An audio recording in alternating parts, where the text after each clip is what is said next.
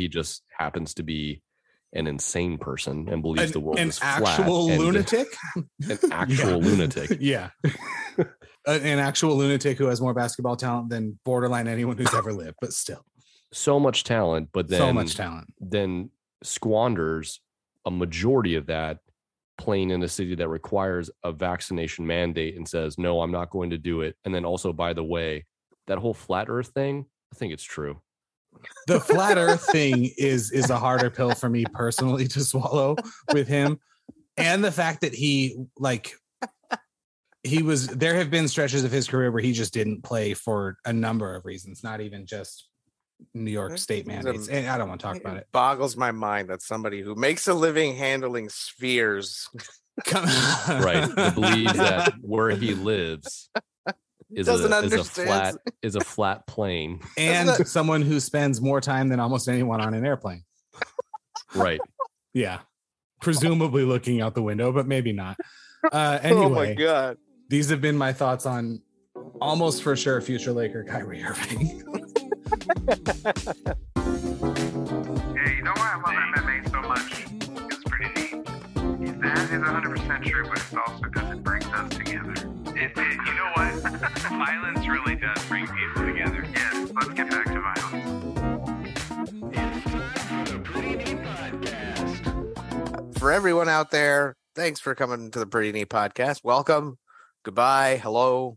Good night. However that song goes from that musical where they sing about so long and farewell. Good. Yeah, I don't know what I'm talking about. Auf Wiedersehen. Auf Wiedersehen. Yes. You know what?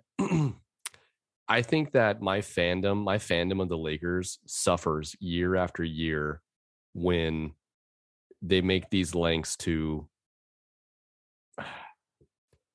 bring on questionable personnel, right? Like talented Russell Westbrook. Westbrook. But you understand that they gave up basically nothing for Russell Westbrook. Yeah, but now they're saddled with his contract. Yeah, yes. That's a huge negative. It is. That's poor planning. It's poor planning, but this is like saying, like, my brother is a Laker fan and he contends that the Anthony Davis trade was a bad idea, that they should have kept all the young players, the young players who, by the way, have played collectively, I think, 4 playoff games. And the Lakers won the title with Anthony Davis. You can't draft the fucking, what is the NBA championship trophy called?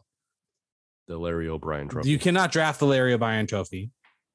Here's the thing, though. Brandon Ingram's not winning it for you. You have to play a scheme. Is Brandon Ingram going to do more for the Lakers scheme than Russell Westbrook on the perimeter? But they didn't trade Brandon Ingram for Russell Westbrook. They traded Brandon Ingram for Anthony Davis. They traded Kyle Kuzma for Russell Westbrook. I would have kept Kyle Kuzma, who has a great 3 and D. He's not a great 3 or a great D. Kyle Kuzma is a better perimeter now. Okay, let's qualify this. He's a better perimeter defender now than Russell Westbrook is, and can guard more positions. He can guard more positions. I would have to really dig into the advanced stats on his defense. That's more analytics, right? But he is a better 3-point shooter, although only slightly, actually. 34% on the season. I think Westbrook settled in around 27. Something embarrassing. Westbrook should not be allowed to shoot them, but right. He's who is he? He reminds me of a more athletic, offensively minded version of the Boston Celtics point guard Rondo. He seems like a more defensively sound, athletically gifted, offensively minded Rajon Rondo with poor decision making. Yeah, honestly, if you could fuse Westbrook's everything with Rondo's decision making, you have playoff caliber, right? Clutchness, if that's even a thing. But people forget when Westbrook was in Oklahoma City alone after Durant left, he got that team to the playoffs basically single-handedly a couple years in a row. He pulled a motherfucking Kobe Bryant. All he did was the ball every single time. I take all the shots. I go to the lane every single time. I'm going to the line to shoot 15 to 20 free throws a game. And here's the thing. When Kobe was doing that, it's because he had, in his words, "You've got me running around out here with Smush Parker and Samaki Walker." Or Smush Parker and who was the other one? They had Samaki Walker actually in the Shaq years. I'm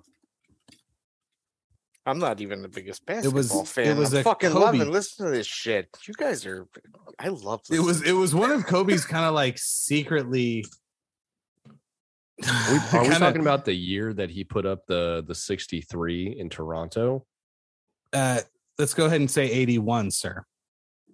Okay. Didn't he put up 63 in Toronto as well? He did, and then he also had like 57 or 58 in 3 quarters against Dallas, which was I think was in some way more impressive than the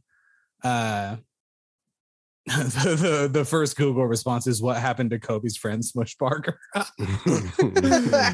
Notably not friends. Against the Mavericks, he had like 58 or 60 in 3 quarters, which is more impressive to me in some ways than 81. In the game that Kobe scored 81, the final score was 122 to 104. Yeah. On the Toronto Raptors, starting 5 was Chris Bosh, Matt Bonner, James Peterson, and then Jalen Rose. Yeah. Surprisingly enough, for the Toronto Raptors, that has to be late career Jalen Rose. Starting 5, Los Angeles Lakers, Lamar Odom. Remember that guy? I do. Power forward. Reading Rainbow. Kobe Bryant starting at small forward. Chris Mim. Motherfucking Kwame Brown. They had 2 centers. Kwame Brown. You got me running around with Smush Parker and Kwame Brown is what he said. and Smush Parker was the starting point guard who played 35 minutes and took 11 shots. How many shots? Took 11 shots, which is the second most amount of shots taken in the game. Kobe Bryant took 46 shots. That's right. Shot 20 free throws, was 18 for 20, took 13 3-point shots, and was 7 of 13, which is far higher than his historic career average. The only other 3 points made were Lamar Odom, who was 1 for 2, and Smush, who was 1 for 5. Hey, we had the Jordan never scored 81. Sergey Medvedev, Brian Medvedenko. Luke Walton was on that. Luke Walton. Ronnie Turioff. Ronnie Turioff. Yeah, that's right. Sasha Vujacic, the machine. Him. The Lakers. He hit 2 free throws to beat the Celtics in 2010 in the finals. Yes, and then notoriously suffered a case of the. Would you call those the yips? It's not the right sport, but a lack of something confidence like that, in shooting the 3-pointers where he couldn't make a 3-pointer to save his life. Aaron, the yips is a baseball term where suddenly the second baseman or whoever can't make the routine throw to first base. Thanks. Is that is that before or after they hit a field goal? It's very, very strange to watch when it happens. Yeah, that's when they run up with like the red card. Is it at least sparkly? Yes. Yeah. So anyway, I guess the moral of the story is Kobe Bryant has a point or had a point. Yeah. Who else is going to take the shots? He played the whole fucking game. He played 42 minutes. He had to play the whole fucking game. To beat the Toronto Raptors. God, I can't talk. Who were 14-27, by the way. Hey, at that time in the season. Jordan never scored 81. And in the words of, I think someone, believe me, he tried. So the Lakers, when I was growing up, were in my family appointment television for us in the Shaq Kobe years, especially. Literally, my whole family would get together every single night.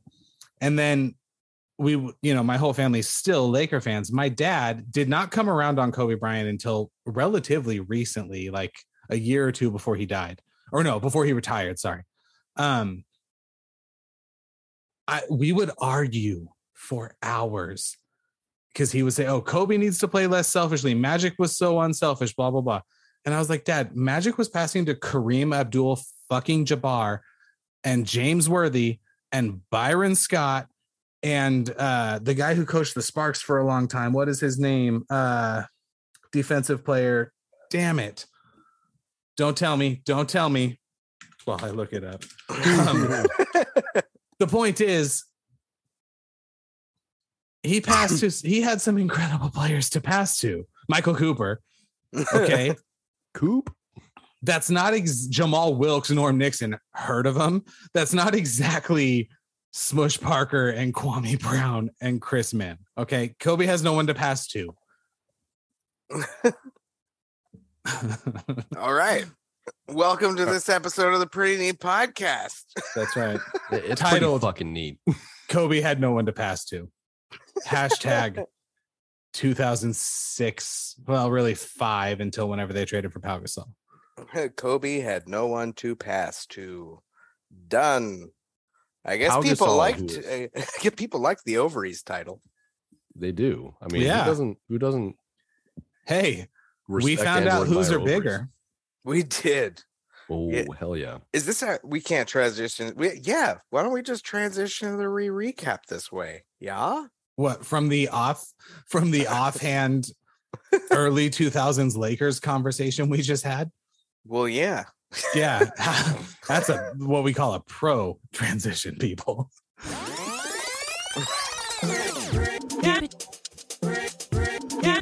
UFC 277 happened this past weekend. I got to start with congratulating the Pretty Neat Podcast's own Dominic, because you killed it with your parlay. Congratulations on that. Thanks. Brandon Moreno under 4.5, right? Parlayed with Amanda to win. I am taking Beautiful. William Hill Sportsbook for not even close to all of what they have, but something. Are you going to do anything special with the money? Probably. Yeah. Probably. More bets?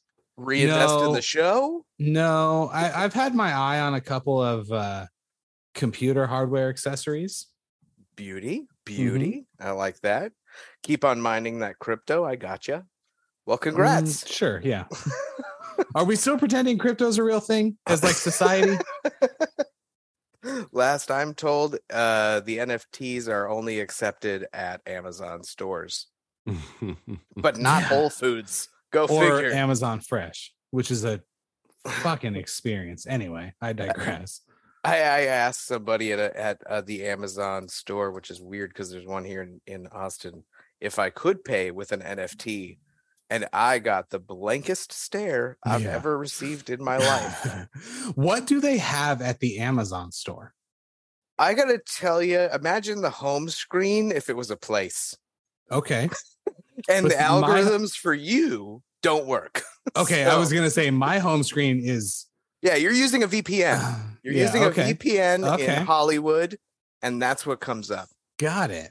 Yeah, it's a pretty wild place. The benefit of having one is you can return shit you bought on Amazon there. Yeah, I mean, and that is hyper convenient. Yeah. In terms of that. But back to UFC 277. Let's just start with Amanda. I mean, I've got to say, I called this ass fucking backwards. I thought the longer it went, the better it looked for Juliana and it gassing Amanda. And really, you're the one who sort of called this one in a lot of ways. Me? Yeah. I don't know. So here's the deal. I picked her last week, and I said that I had to because I bet on her. I'm pretty sure, Ryan, you picked her as well. I did. Aaron, you picked Juliana. Ryan and I both picked an early stoppage for Amanda. Okay. And I didn't, my bet, I just had Amanda on the money line. I just needed her to win. Now, I texted both of you on Saturday and said I was getting a feeling Juliana was going to win. Mm-hmm. I just had, sometimes you get that weird, like, oh, Stipe's not going to beat Francis this time. I can just see it in the way they're walking into the arena. And like I said, I didn't suddenly hedge my bet and put money on Pena. I didn't do anything like that. And man, Amanda just basically said, hey, you guys think she's better than me? You think I'm making excuses when I say COVID and my knee stopped me from training the way I should have? I'm going to beat the fuck out of her for 25 minutes. And the way I'm going to do that, I'm going to knock her down 3 times in the second round. And I'm talking flat on her back. Juliana was out at one point. It was some point in the second round. I believe you can see it in the replay in her eyes. She's out on her feet. Yeah, she wasn't looking at Amanda. In boxing, That third knockdown, the ref stops it. I'm not saying they should have stopped it in this fight. I'm saying in boxing, that third knockdown, the ref is saying this is over. We're not doing this anymore. She knocked her down at least once, but I think twice in the first round. Amanda, someone started to say, Joe and Anik and fucking DC or whoever it was started to say, oh, Pena's got her. She's got her. No, she was holding her glove. Those armbar and triangle attempts were because she was holding her glove. You're not allowed to do that. She was never close to the omoplata. They just wanted her to be. The people who say it was closer than 50-45 or 50-44 or 50-43 are morons. You were not watching the fight. Amanda was better than her at everything for every second of that fight. The advanced stats overwhelmingly show that. It wasn't even fucking close. And the one time it looked like Amanda maybe did get wobbled a little bit and that really swollen right eye is because there was a clash of heads. Yeah. There was Juliana could do nothing. And I'm cherry picking a little bit from a couple of other MMA podcasts here, but what's Juliana going to do? She's going to get better exponentially at every facet of her game by December to fight her again. Of course not. Yeah. I'm in line with you on everything you said. I want to throw two things at Ryan.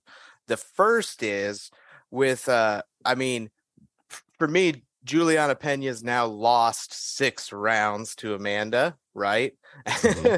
And then Juliana came back and finished it in that. So it wasn't necessarily fluky, but dude, I was watching it and a minute into it, I was thinking to myself, if Ryan was next to me, he's going, holy shit, Amanda's going southpaw this whole fight. And Juliana's got nothing. And I imagined you saying that to me. The fucking ovaries you have to be like, what if I just box her southpaw? What if I just do that? Let me show you how much fucking better I am than that. Yeah. And I could picture you, Ryan, saying, and that's how she deployed that left fucking hook. So how do you think, was that how Amanda did it? I mean, it's a clear strategy, right? Because that's not something she's employed before. At the same time, right? You even put it in the notes, right? She had a corner come out of retirement to come in. Mm-hmm. Maybe that was part of this camp, going on her own, leaving. It was ATT, right? She left ATT and opened up her own camp. Yep. Mm-hmm. Yep. It was his first time ever at a live UFC event, and he was cornering the Lioness. In one of, and I don't want to be too much of a prisoner of the moment, in one of the some of the highest stakes for any defend or any champion, not obviously Amanda wasn't champion. What am I trying to say? I would say legacy. It was a legacy stakes were defense. So high. We're so high in this fight for Amanda. And that is not nothing for whoever her coach was. Hey, she earned that crown. Seriously. She's a goddess. And we were talking about it earlier on the last episode. If she dominates this fight, is she for sure like the women's GOAT? And she already was. She is. Yeah. She definitely was, and this was like the confirmation we needed. So hats off to Amanda. Holy shit.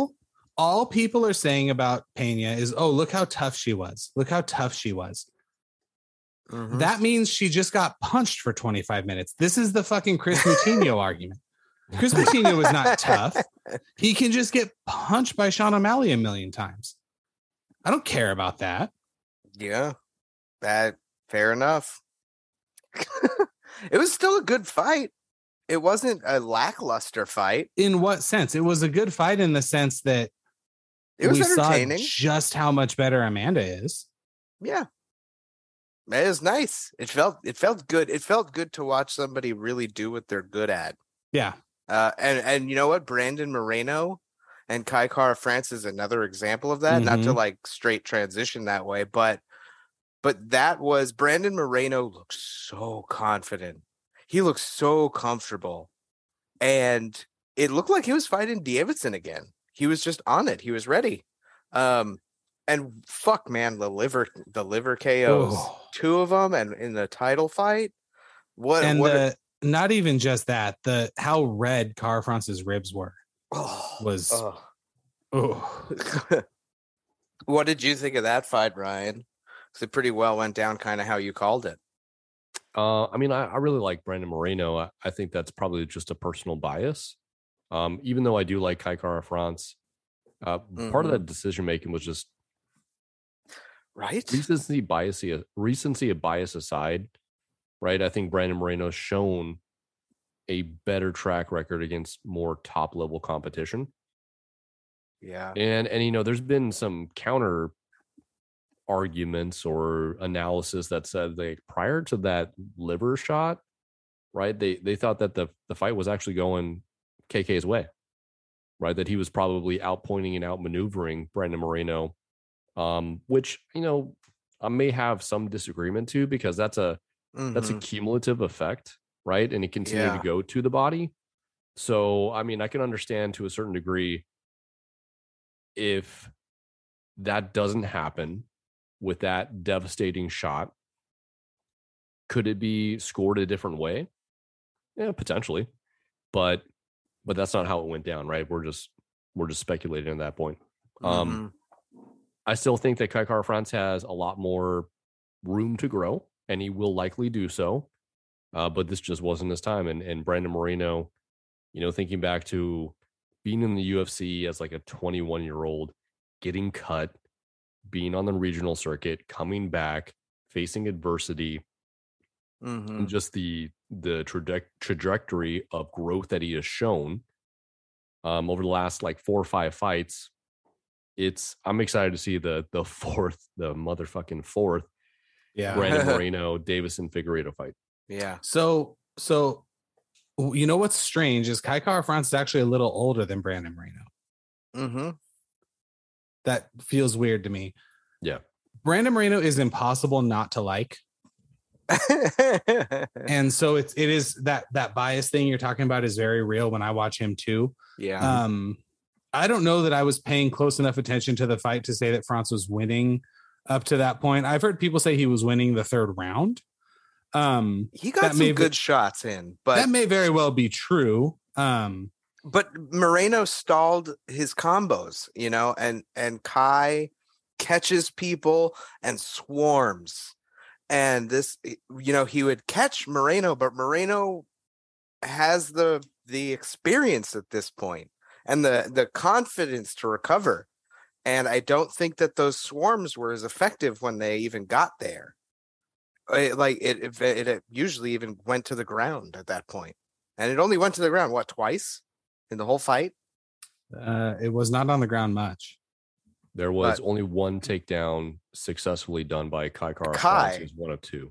I feel like Brandon got up pretty quick, though. Yeah. So even that is blurry to me. But so Brandon Moreno, so he's gonna fight Figueiredo a third time. Fourth time, excuse me. What's weird though is people forget, and I always forget, that first fight was a draw. A majority draw or whatever. So he technically has only lost to Figueiredo the one time. By decision.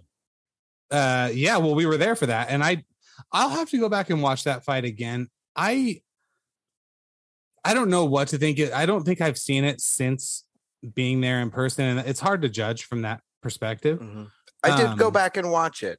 In person, it felt way more Moreno's way. Well, yeah, us and 18,000 of our closest friends, going fucking ape shit when he came out. 2 hours from the Mexican border, and so like that was probably a little bit of it. Well, a lot of it. Watching it on the broadcast, the commentary team was actually quite level with the two of them, but it looked a little bit more Davidson's way. Okay, if I had watched it. If I had been there, I probably would have put it his way too. So they're going to fight a fourth time. Dana White, I don't know if you guys saw his press conference after the event. I always like to watch those. He always gives like the gate and the total money they made for the day, at least from ticket sales. He doesn't do pay-per-view. He says if anyone had to go to the hospital, that sort of thing. And then, he doesn't censor himself when they ask him questions. And he admitted, like, I don't like to do the fourth fight. I think in the case of these guys, it makes sense. And then he said, and when I was watching it live, it didn't dawn on me that it would be disrespectful to Brandon Moreno to have Figueiredo come into the cage like that. It felt awkward. And that's because it turns out they didn't plan that. It just sort of happened. Yeah. And then very clear, the more awkward thing was when they tried to get Brandon Moreno to say something, and he instead went the other way and said, I'm not going to be the guy on TV talking shit to somebody else while my daughter watches, because I need to set a good example for her, which is like, dude, I couldn't love you more. And now there's not a single thing about you I don't like. It was pretty clear that Figueiredo does not speak a word of English because he had no idea what was going on. And somebody had to translate it for him like really quickly. And then you can see his demeanor change. And then Dana White after the fact said, like, we probably shouldn't have done that. It wasn't meant to be disrespectful. It just sort of happened. We didn't really plan it. And I actually believe him. It's the so other. True. You're right, though. The Davidson, though, looked like he did not understand because Brendan Moreno was so respectful. He had no clue. And like 90% way through the translation to Davison, you could tell he realized Brandon wasn't being a shithead. Yeah. And he was like, oh, I have to change everything I rehearsed. Yeah, for sure. In the mirror at the bathroom at the hotel. 100%. It's so funny. The other interesting post-fight press conference thing, except for what Dana had to say about Jake Paul, was when Amanda said, I could have finished her early. I wanted to take her to decision to show everyone how much better I am, or some version of that in her own words. Do you believe that? See, so when fighters say that, I essentially never do. I think in this case, I do though. Really? Yeah, because though she's 34, why would she want to go to a decision if she could finish it early? I think as soon as she knew she was that much better, she was in no real danger. There's, Juliana did a lot of talking, and I think it bothered Amanda. She was like, I'm not going to be Cyborg. I'm not going to be Ronda Rousey. I'm not just going to lose. And then suddenly you're never going to hear from me again. Mm-hmm. I'm going to dominate her to the tune of 50-43. How many 50-43s do you think we've seen in any UFC fight all year? Let alone a much fight, less right? that title fight. A championship fight. Yeah. Oof. And not even just your standard championship fight. So much on the line for Amanda. And so I kind of do believe her. Yeah. I'm especially because of her style change. She effectively, after the second round, didn't strike with her anymore and just took her down over and over and over again. And then busted her up with those elbows. My God. Anyway, Brandon Moreno, Davison Figueiredo 4. Honestly, if Moreno can win, I say run it back a fifth time. Best 3 out of 5. The draw makes that tough, but it does. I mean, but you're not that far off by saying like they may fight 5 times, because other than Kai Kara-France, who kind of emerged as the next best title threat. I mean, are we talking about Askarov or Pantoja? Pantoja, that's a good call. Pantoja. Or Manel Kopp with maybe a couple more wins, but who else? Yeah, flyweight's not that exciting right now. I mean, it's exciting. Flyweights are fucking exciting. Yeah, the fights are exciting, but the bracket that exists right now, I should say, it's like, okay, tell me like who are the top 5 flyweights, right? You got Anzarov, Pantoja, Figueiredo, Anzarov, Royval, Pantoja, Evloev. Royval. I think had lost to Askarov. Manel Kopp's in the top 10. Pantoja UFC has him 13. Manel Kopp beat another guy. Anyway, but Elliott's in there. Matt Schnell's fun. Matt Schnell is fun, but he's going to lose against elite competition because he just goes punch for punch. That's you're going to say because he's just not good enough. Because he's not that good. He just kind of sucks. I like Matt Schnell. I think that fight was such as just a testament to his will to win. Like, I am not going to lose that fight. Yep. But he's going to lose to anybody in the top 5. I've got a rookie card for each you in that box for Matt Schnell. I'm so excited to send it. Enjoy your fucking Matt Schnell rookie card. Well, you guys will, because I'm sending them to you. I want to go back to Brandon Moreno for a second. for two reasons. Well, first of all, Jamie Krause. I mean, coached him, was in his corner. This was his first fight as his corner. Where is that? Kansas City or something? Missouri.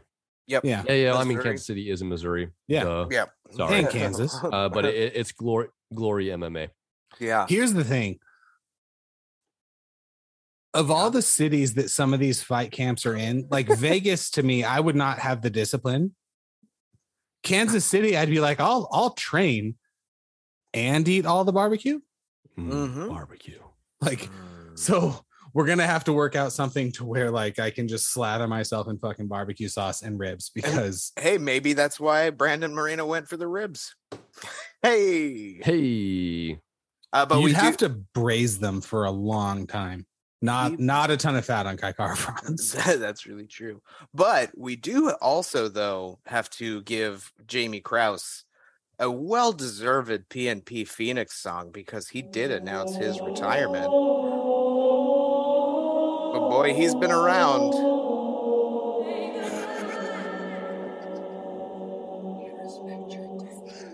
To say goodbye every time. Every time. Bye. It's and the whisper. The little tiny fart at the end is what I like. But Jamie Krause, peace out. We loved you in the UFC, and you're going to be a great coach, as demonstrated by Moreno. I don't want to talk about Derek Lewis anymore. So let's come on. You have to. We got to call you on the carpet for that. Yeah, man. I wanted him to knock him out. Here's the deal, Aaron. Let me ask you this. That was a good stoppage. It was early, but it was good. We know what I think. Yeah. What do you think? I don't think Derek Lewis wants to fight anymore. I'm not sure he ever actually did. I think he definitely really super doesn't. I have no idea what his financial state is or what his like post-fight career earnings potential is. I don't want to take anything away from him. I truly don't know. Mm-hmm. Hey, I think you're right. I'm right there with you. I don't know what you do with him from here. Yeah, it didn't matter that he was getting back up. He fell flat on his fucking head and he wasn't defending shit. And the thing is, he wasn't going to win. I thought that's not an early stoppage. That's a smart stoppage. Then I saw the replay and I thought, no, it's an early stoppage, but he wasn't going to win. It wasn't going to happen. And that was a minute into the fight. I had no hope. The Magomed Ankalaev Anthony Smith fight. I didn't see Anthony going down that hard that fast. You're just gonna breeze right over Pantoja and Perez. Hey, that was a great body kick. It was really exciting. I mean, Perez looked fucking phenomenal for a while, and I'm looking forward to them in flyweight. That's for sure. Okay, but those liver kicks, man. Well, that was a neck crank. Was it? Was that the neck crank? Yes. I was thinking something else. That was a first round sub. Yeah, that's right. Yes. The other liver one, was it Drew Dober? Yeah. Yep. It was Drew Dober, Rafael Alves. Michael Morales. Nope. It was Drew Dober. Okay, that's right. I remember talking to my wife about his face. She also, Dobers? Yeah. She a fan? He kind of looks like Damien from The Mask when he puts it on at the end. Okay. That's a very specific reference. I'm just the next employee who's come for his back pay, or should I say pay back? Well, look it up and then look at Drew Dober. What can I say? The Mask. I haven't seen that movie in. She did think that our determination of the Semmelsberger Fugget name championship bout was pretty on par. Who did she crown in that one? She actually crowned a card that she pulled from a 2011 box we bought of cards for the UFC, and that would be Cyril Diabate, which is a Mortal Kombat character's name, and I'd never heard of him before. But Cyril Diabate is just like Sounds like serial diabetes. I meant for the Fugget Yeah. Semmelsberger. Who did she prefer? As delicious as a Smellsburger smells, yeah, you can't beat a clan of Fuggets if they walk into the room. And once we were talking about the Fugget family and all of them in attendance at the fight, we got lost. Or more accurately, you can beat them by third round knockout. But I digress. Fair. Oh, that's totally fair. Damn, we got a little sidetracked. Anyway, Magomed and Anthony Smith. Yeah. So he broke it. Anthony Smith's leg probably broke from a kick early in the round. I think they said it's not broken, but they initially said it was. Okay. So he got outclassed, but I mean, in the first round, Anthony Smith did exactly what he said he was going to do, which was put Magomed on his back foot. And so, I mean, these two as top contenders, they're still way the fuck up there to me. And I enjoyed it immensely, and I still want to see Magomed do an Abraham Lincoln cosplay at some point. It's a personal thing, but that's does he? I was gonna do a "Give me liberty" or "Give me death" joke right there, and then I chose not to because obviously that's not Abraham Lincoln. That was the whole point, is that it's not. I would say they are properly ranked. Ankalaev is third and Smith is at fifth. Mm-hmm. Maybe if Thiago wins on Saturday, you flip-flop him and Anthony Smith, but sure, I'm right there too. We'll continue through the prelims. I've just breezed through them here before we get into some other pretty neat stuff. Alex Morono eked out a decision against Semmelsberger. I thought that was a little bit up there. I actually thought that Matt did enough. That was just me. But Drakkar close, another close decision. Mm-hmm.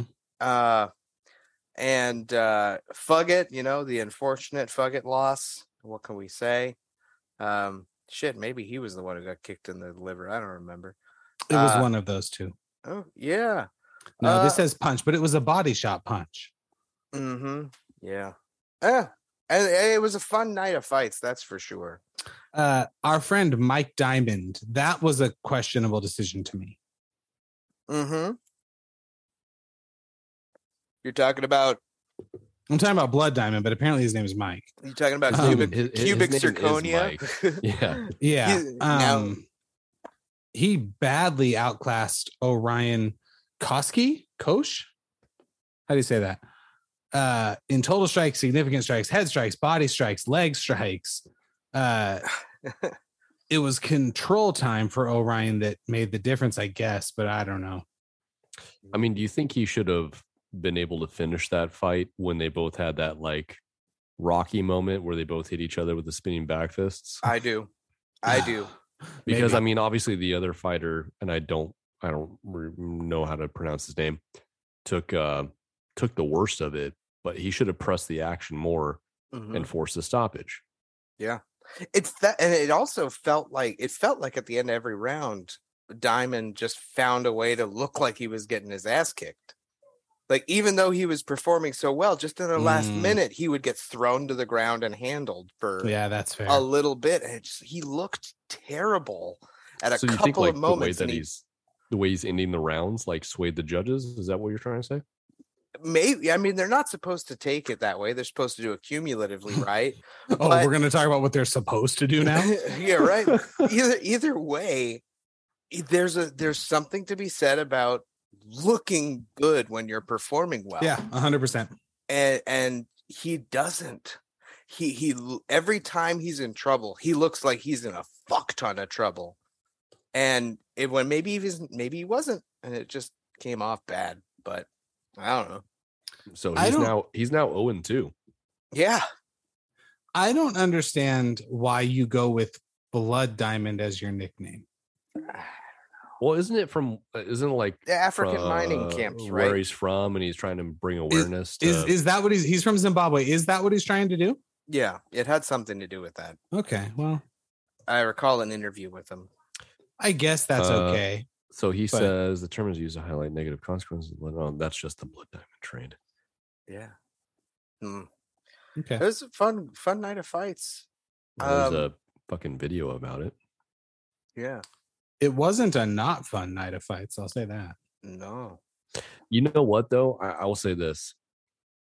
I was so like, I love MMA.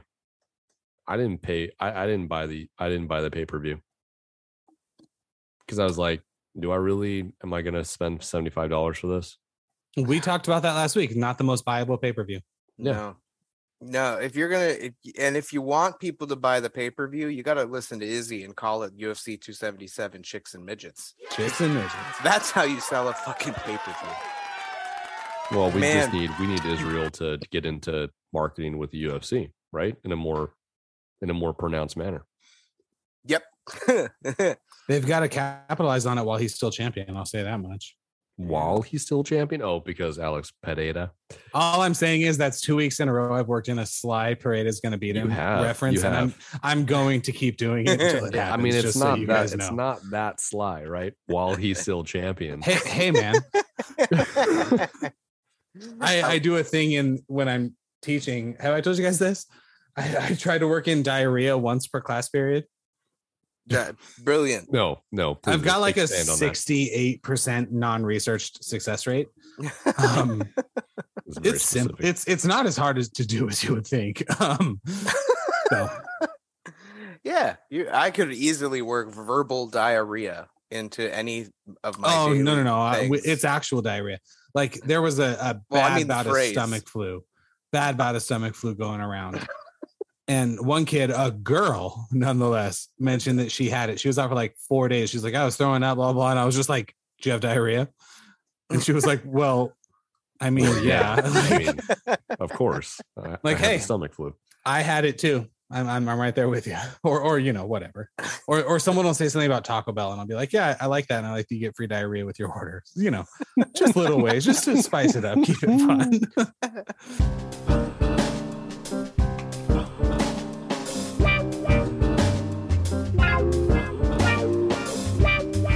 Some people, they think it's funny.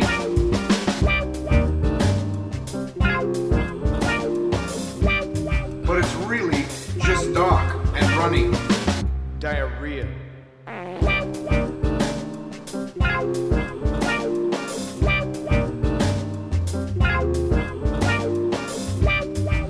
It needn't cause you pain.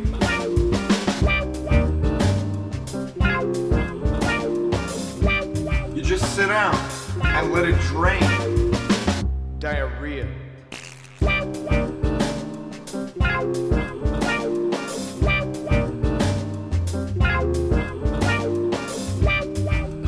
It's as painful as it issues.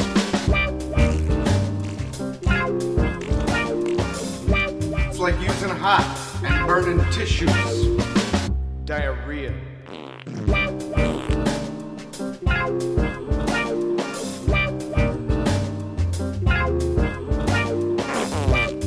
Burns, brown, and smelly. When it explodes right out of your belly. Diarrhea.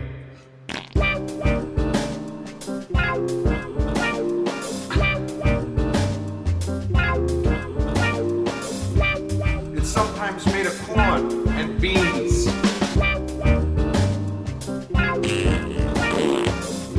And it comes in shades of brown and greens. Diarrhea.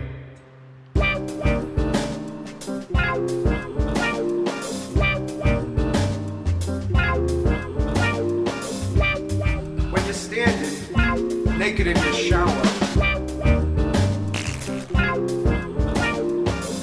you might begin to feel and smell something sour. Diarrhea.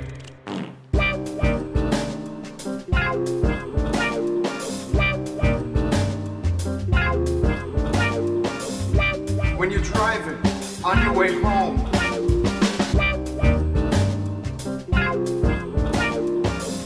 it's hard to sit for a while when your pants are full of foam. Diarrhea.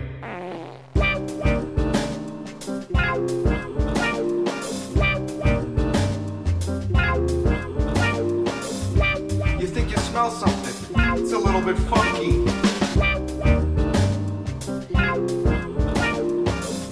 Shit just ain't solid. It's really fucking chunky. Diarrhea.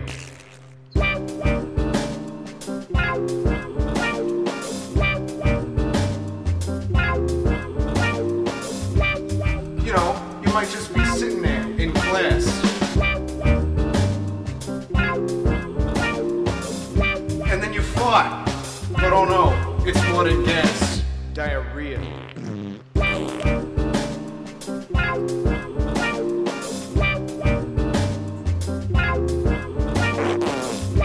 When something's sneaking up on you from right between your thighs.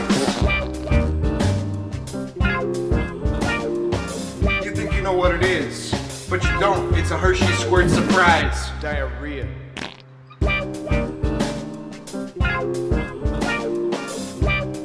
Oh God, I don't think I can do much more of this.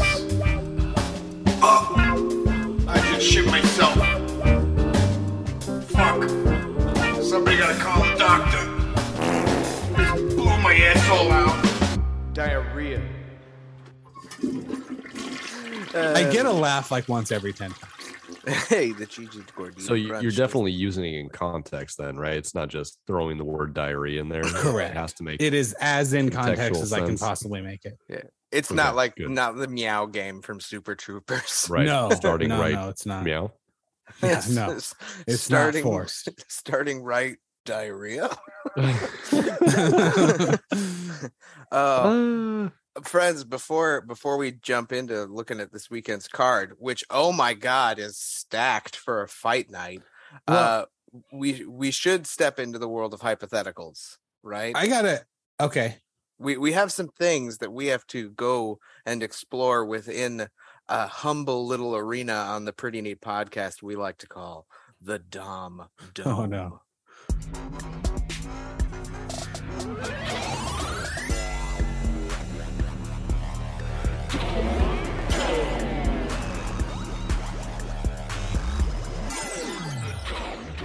The Dom Dome just went Megatron. Anyone who knows me knows that dubstep is my favorite genre of music, so I appreciate the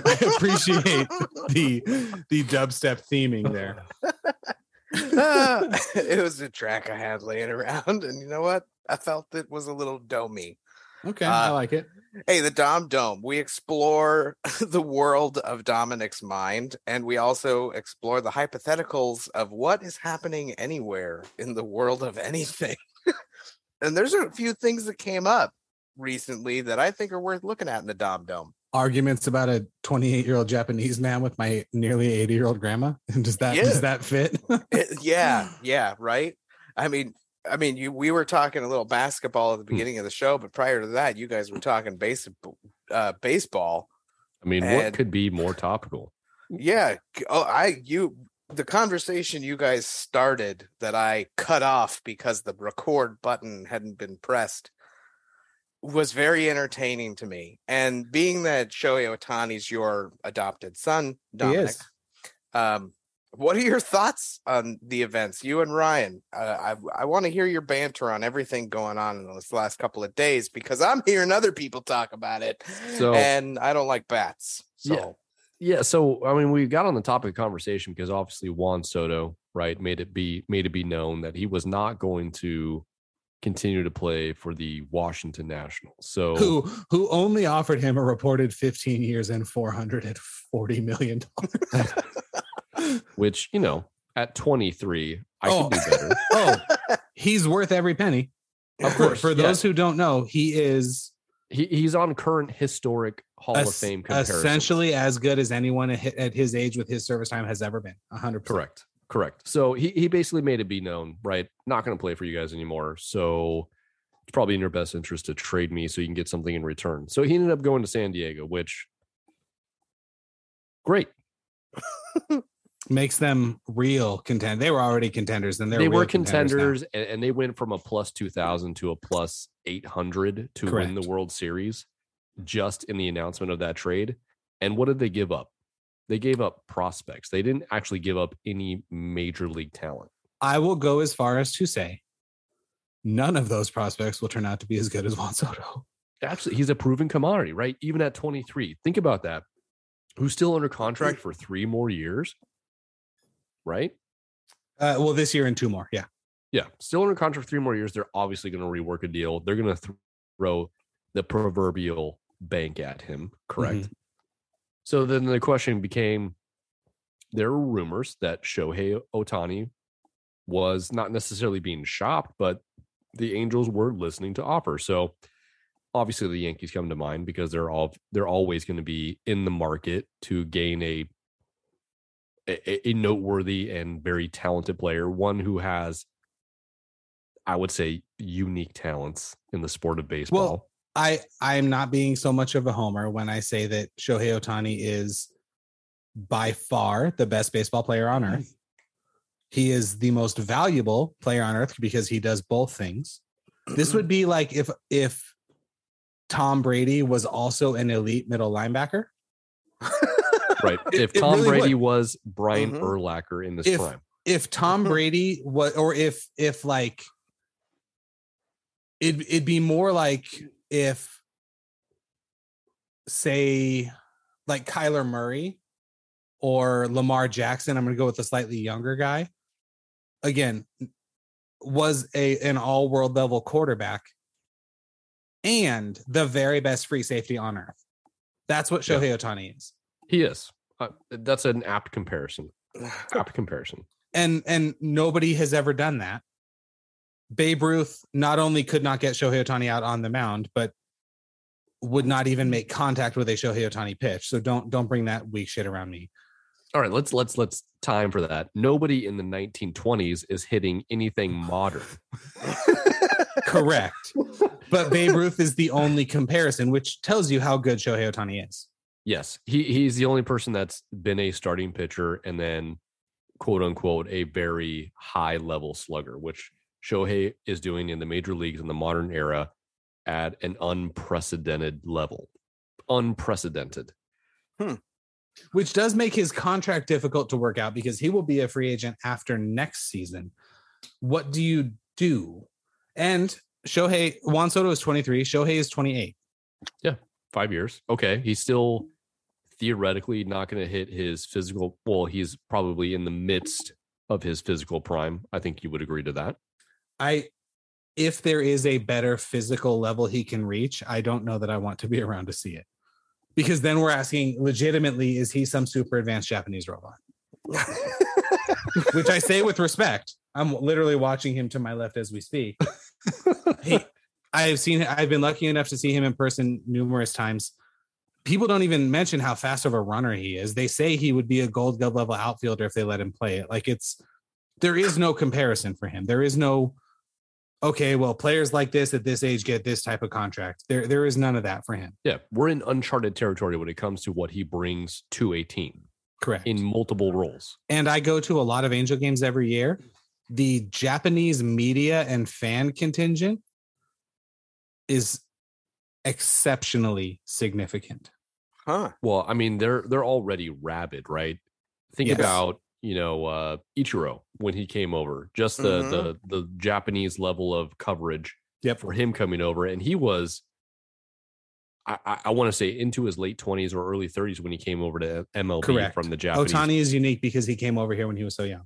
Yeah, absolutely. He was already a proven commodity. So here's the thing, right?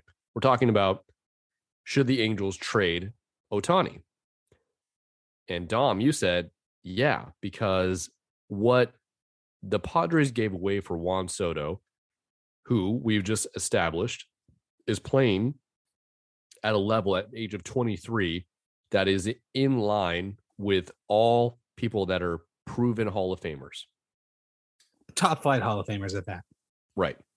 Yeah. Shohei Ohtani, who has no direct comparison other than Babe Ruth. Heard of him? And he's doing it better than that fucking white dude. By a lot. By a lot. Bambino. Who is going to be a free agent in 2 years and has essentially said, I'm not going to resign with the Angels unless something dramatic happens, which right now, looking at the current state of the Angels roster, means that will never happen. So baseball, people think there's 25 guys on a baseball team. They actually operate on a 40-man roster. Mm-hmm. I will go as far as to say I think the Angels need upgrades at 35 of those 40 spots. Hey, you're the avid fan there, so I trust your judgment on that. I mean, I can name Mike Trout and Shohei Ohtani as a casual baseball viewer, but that's it from the Angels. Pujols. No, he's playing for the Cardinals again. See, like that. See, that's how much I follow the Angels now. So here's the argument, right? do you trade Shohei Ohtani? Dom says yes. His 80-year-old grandmother says no. We should have had her on. Can we call her in? Can we get her on a Zoom chat? But I mean, obviously that's like it's polarizing, because obviously as a Angels fan, you want to have top tier talent, and you don't get any more top tier than Shohei. But if you're also a diehard Angels fan and you want them to be successful, and you want to live back into 2001 times when they won the World Series, 2002. Okay, 20 years ago. That was 20 years ago already? Yeah, that's what the patch on the fucking jersey says. Which was 20 years ago. You know that one player does not win a championship. Not in baseball. Not in baseball. Well, what sport does it win a championship in? Basketball sometimes. UFC most of the time. Yeah, definitely in the UFC. Okay. I would argue there are historical cases where one player did win an NBA title. We did just talk about Kobe. He would not be on that list. He would not be on that list, because every championship that he won, there was also a significant counterpart, either Shaquille O'Neal or Pau Gasol. Yep. He needed a big man who was skilled to pair with his offensive aggressiveness. Mm-hmm. But anyway, we digress. So what do you think the Angels could have gotten for Shohei? So it's funny you asked that. I, in fact, and I could prove it if I sent you guys screenshots. I have one of my coworkers and friend of mine is a Padre fan. On Friday night. So my wife had to fly out of town on Friday morning, unexpectedly, to Colorado for the weekend. So my grandma came over and we watched the Angel game, and we were talking about it. And I said, they have to trade Shohei. Not they should, they have to. His value is never going to be higher. The longer it goes, the less contract time he has for this team to figure it out. You trade him now while his value is so high. They could go to San Diego. I literally said this. I have text message proof. They could go to San Diego. They could get Mackenzie Gore, which Washington got. Mm-hmm. They could get not 3 or 4, but 6 or 7 of San Diego's top prospects. You send Jared Walsh, the Angels' first baseman, to San Diego with Shohei. You get Eric Hosmer, and you insist that San Diego pays the rest of his contract. And even then, we might still have a couple of other small moving pieces. That is the literal exact deal that San Diego agreed to for Juan Soto, except it was for 4 prospects, not 6 or 8.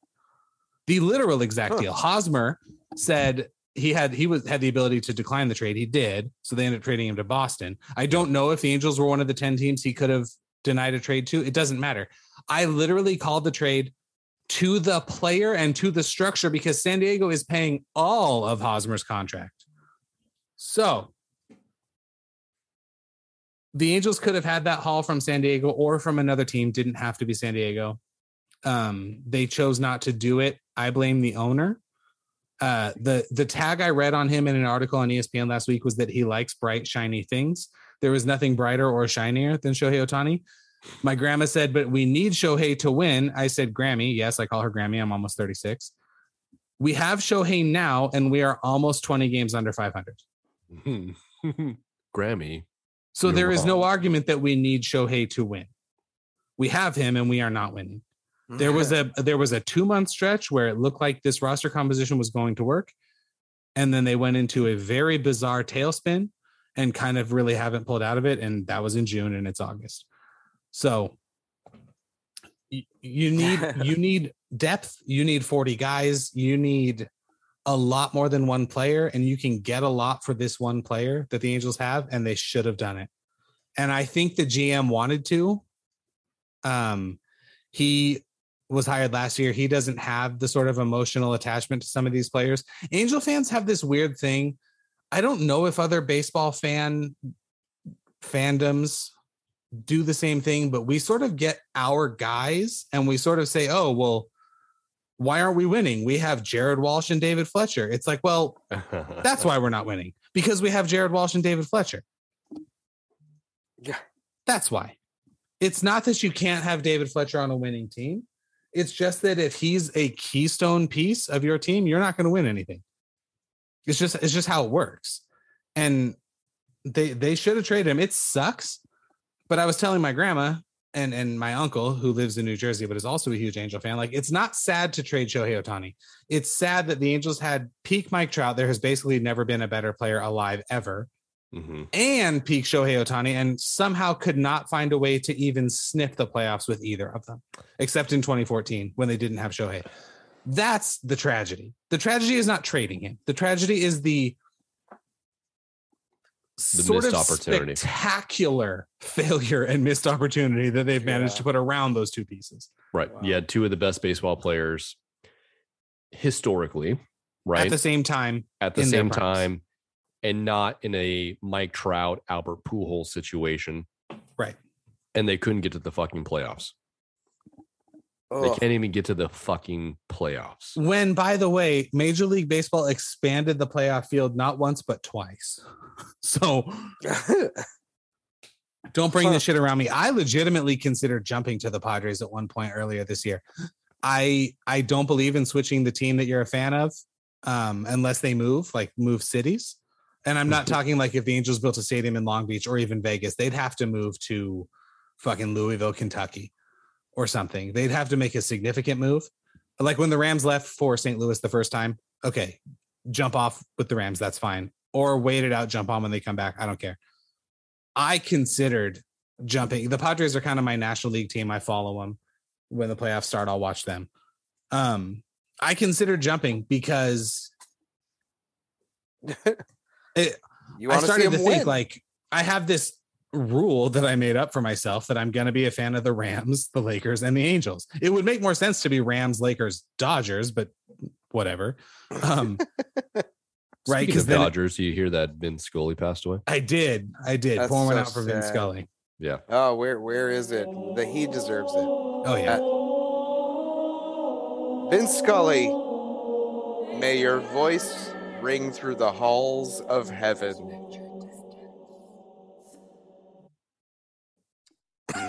You know what? It should be said. I want to get off my Angel soapbox. It just depresses me. I decided not to jump because I don't believe in it. And whatever. Yeah. But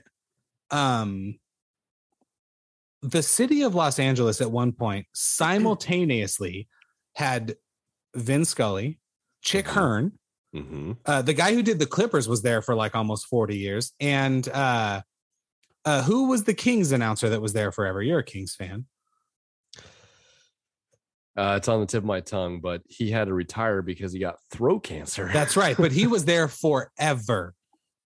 Yeah. And they had that was the thing is LA had the best play-by-plays. They had in every sport simultaneously. Yep. That is so true. We were lucky that we grew up in that area at that time. Yeah, but then the teams all sucked. And then the Lakers didn't suck. The Lakers didn't suck at that time. But the point I'm trying to make is that the Kings, who are not original 8, obviously, and the closest they ever sniffed the original 8, what are they? The fucking wizarding families in Harry Potter. Yes, exactly. Yeah, exactly. But I've been a lifelong Kings fan. I grew up playing hockey. Yeah, I learned it from my uncle, and we had shit teams. It was Bob Miller. That's his name. Bob Miller. That's right. All due respect to Bob Miller. I mean, no disrespect whatsoever. Yeah, no. Bob Miller is fantastic. Jim Fox has been there for almost as long as Bob Miller. He's still doing it as the color commentator. He's also equally fantastic. Stu Lance for the Lakers has been there since. God, yes, with Chick. Yeah, with Chick. But the Kings were god awful. Trading for Wayne Gretzky, they got to the NHL finals 1 year in '93 and got swept by the motherfucking Montreal Canadiens, and then never really sniffed anything until 2012, 2013 when they went into the playoffs as number 8 seed, made a fucking run, won a championship 2 times in 3 years. I cried when they won. I cried. I called my uncle and I said, is this actually happening? What point am I trying to make? The point I'm trying to make is that we had the best play-by-plays we didn't have the best teams outside of the Lakers, who had the early 2000s run and the mid 2010s. Well, they didn't win. Yeah, they did in 09 and 10. Is that the mid 2010s? Sorry. In the mid 2010s be like 2015. They won in time is fun. In between 2000 and right now, they won the title. Time is relative. That's right. I will grant you that. I didn't follow hockey very much. The only memory I have is going to that game with you. Right. That was an Angel, or not an Angel. Ducks. God damn, it was a Ducks game. Mm-hmm. So when you work for AT&T, and we had box seats. Yeah, for the Calgary Flames. And it was fantastic. That was dope. Live hockey is wonderful. Yeah, live hockey is fantastic. Yeah, and if you've never been to a hockey game, Go. I recommend going to Staples as opposed to the Honda Center because it's a much better stadium. Yeah, I've heard the Staples exact Center same. is great. Yeah, Staples Center is fantastic, and so is the T-Mobile Arena if you can get into a Knights game. Yeah, and the Crypto.com Arena. The T-Mobile Center. Okay, so I've never been to a Vegas Knights game. However, I have heard that it is a full-on Vegas production. Yes, and it's fantastic. I have only seen college basketball at the T-Mobile Arena, but it is a phenomenal viewing experience, basically from everywhere. So yeah, and UFC from T-Mobile is the shit. I mean, it's the home of UFC. They do everything perfectly there. Oh shit. Say goodbye. I can't do it. I can't hit that high note. There's we're a multi-sport app. There's multi-sport podcast. I want to ask you about that top note on your I read this article the other day, and it was also on a number of other podcasts. Colby Covington was in a poker tournament in Florida of 4,000 people and made it to the final table and cashed out in seventh for 50 G's. Okay, so I'm going to say this. When I saw poker tournament, my brain just said, oh, that's the World Series of Poker, not a random tournament in Florida. That's what I thought as well. Colby Covington finished 7th at the World Series of Poker. That's like... that's a big deal. Honestly, that's bigger in some ways than a UFC title fight. Like, you got to realize that the World Series of Poker, though, the amount of events, you can enter a World Series of Poker daily deep stack event. Yeah, absolutely. And play. Yeah. But when you put it like that, like, oh, he made it 7th, I'm thinking final table. He's You're on like, they've got the stack how of good cash is he sitting at there. poker? Right. Yeah. Yeah. And that's kind of my question for you. I mean, I've played poker with Ryan, in big tournaments and in small cash games before. Yeah. What would Colby Covington be a challenging opponent in poker? Like, I can't see him being hard. All right, so he plays a character, right? We know that his persona when he's talking on the mic in the UFC is not who he actually is. So we already have established that he's very good at lying. Okay, never mind.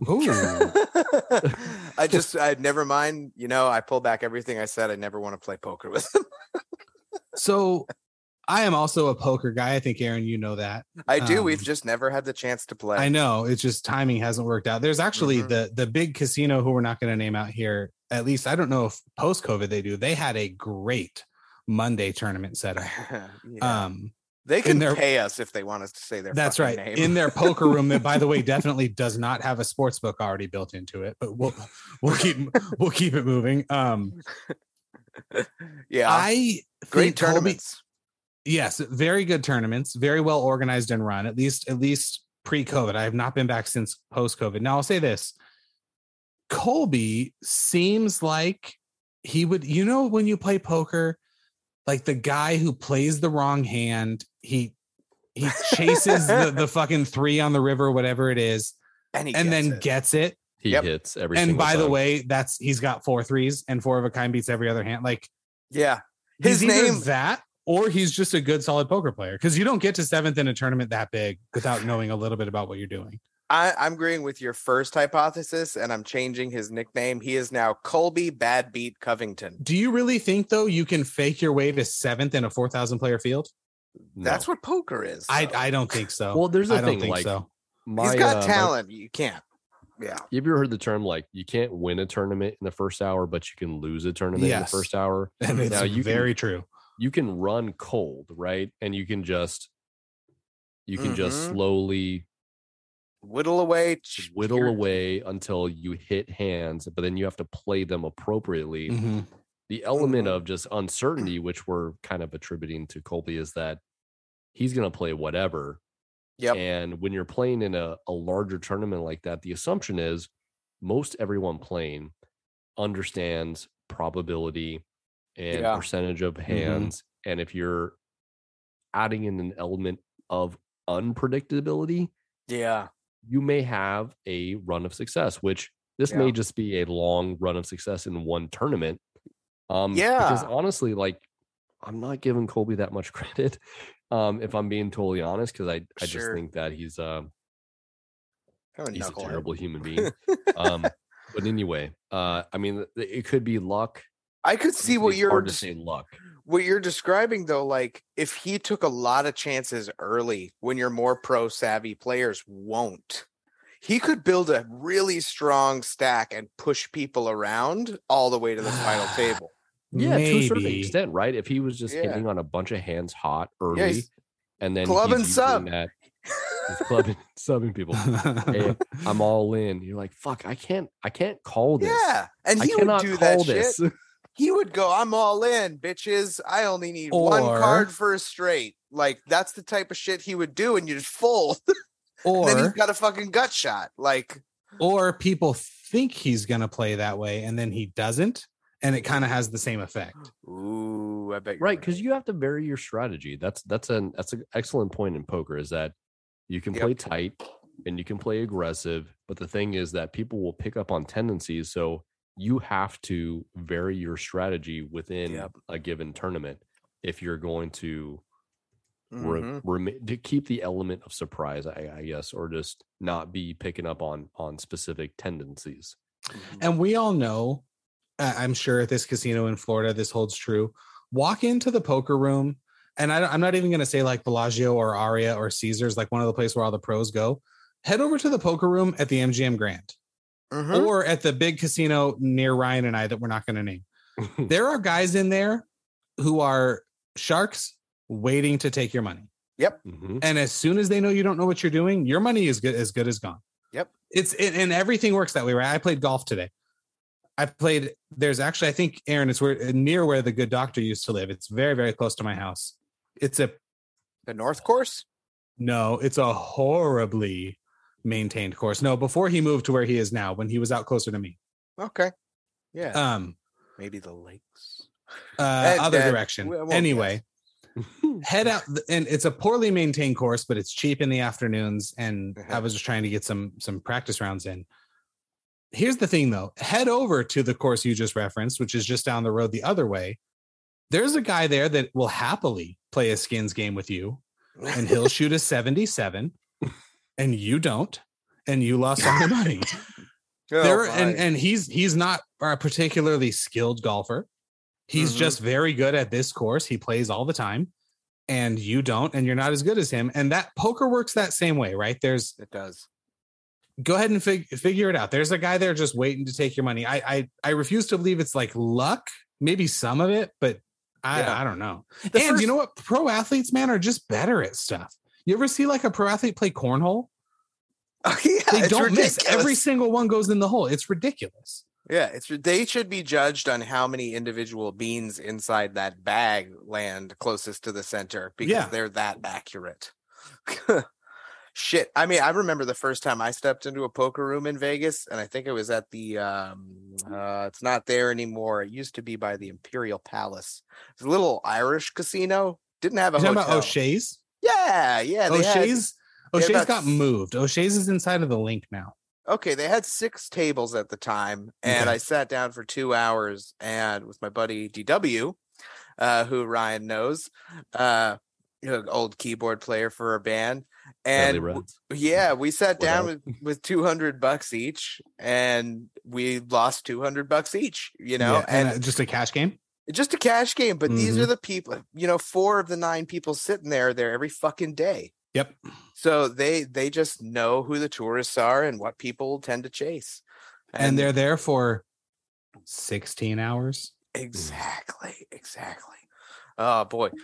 Before we jump into two other things in the hypotheticals here, I want to talk about Chandler and Poirier, of course, because that just got announced. It did. And Jake Paul got canceled. What? Yeah. Hell yeah. So yeah. I didn't know that Chandler and Poirier became official. I didn't know that either. When is that for? Became official. I think it's going to be in October, potentially November.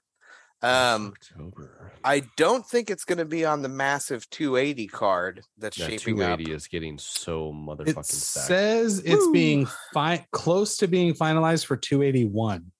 Okay, that's the fight. That's the pay-per-view right after November 12th. The Abu Dhabi fight. November 12th at MSG. So I think that they can blow up MSG. the advertising for MSG with that fight. So rock on for that one. And maybe there's not even much to say about it. But I do want to do a little bit of, we're still on the top in poker. I'm going to transition to cards because you guys know about my card affection. And for anybody who listens to the Pretty Neat Podcast, you can buy UFC memorabilia cards. Just click the eBay link in our show description. I had to show you these because my wife and I bought a 12-year-old box that was not opened of cards. And I found a couple of goodies, and I'm sending quite a few of them to you in the mail that I know you will like. For instance, Dana White, his card. I'm sending that over to you, Dom, because I thought you'd like it. But I had to share this one with Ryan because I'm going to send it to you. And this is 2011. Mike Brown. Can you believe Mike Brown when he was still fighting and not coaching every champion on the planet? Do you mean Matt Brown? No, because Matt Brown is right here. And because Matt Brown is staying in my collection, and that smiling motherfucker right there I had to keep. I also ended up finding a really crazy misprint on a Vanderlei Silva card that I'm still talking to Topps with, where they didn't put his name on the card. They put the event it was instead. Interesting. That's a variant right there. Yeah, it's total misprint. We looked it up. We found the real card. We just need to see how many got into circulation. Dom, obviously, I'm sending you that Shohei that you wanted and I found for you. It looks totally like a yearbook photo. But more importantly, Dom, I found you Michael Chandler's underwear. Hey. Oh, there hell it yeah. is. Michael Chandler's underpants on a UFC I'm card. not going to stick my tongue on them. I'll say that. And I'll let you know, my wife inspected it and confirmed these are definitely worn. Ooh. So those are going to be on the mail. But hey, if you buy some of our cards on eBay there, that helps keep the show going. And we always send goodies. So if you buy one card you like, it would be very surprising if that cake didn't come with any icing. So check that out. It helps keep the podcast going. I like to send goodies. And yeah, what's up? The icing will not be semen. It won't be semen. It won't be dripping all over your card. I definitely take great care in packaging them. That's right. But man, the other big one that I pulled out of this one that is already on eBay is I pulled out a card with a piece of the mat from Georges St-Pierre. So it's a piece of the mat that Georges St-Pierre's feet touched and he drooled on. And that may have some of the icing you were talking about on it. Seems likely. But heck yeah, another goodie. So yeah, check those out. It helps keeps the show going. We like talking about it. And you know what? While I'm mentioning on it, props to Dom, fan fellowship member, who I met at the Cap City Comedy Club. Thanks for coming out. It was really awesome to chat with you and meet some fan of the show. And yeah, you're gonna come on. You're gonna talk to us and meet the other Dom. But I gave him some. Sick. I gave him some cards. You know, that's what I do. I keep them in my pocket. I was just gonna ask, do you just carry them around? I do. You know why? Because if I meet somebody who says, "Oh, UFC, yeah, I've heard of that Israel Adesanya," you know what? Here's his fucking autograph, and I just love seeing people's eyes light up.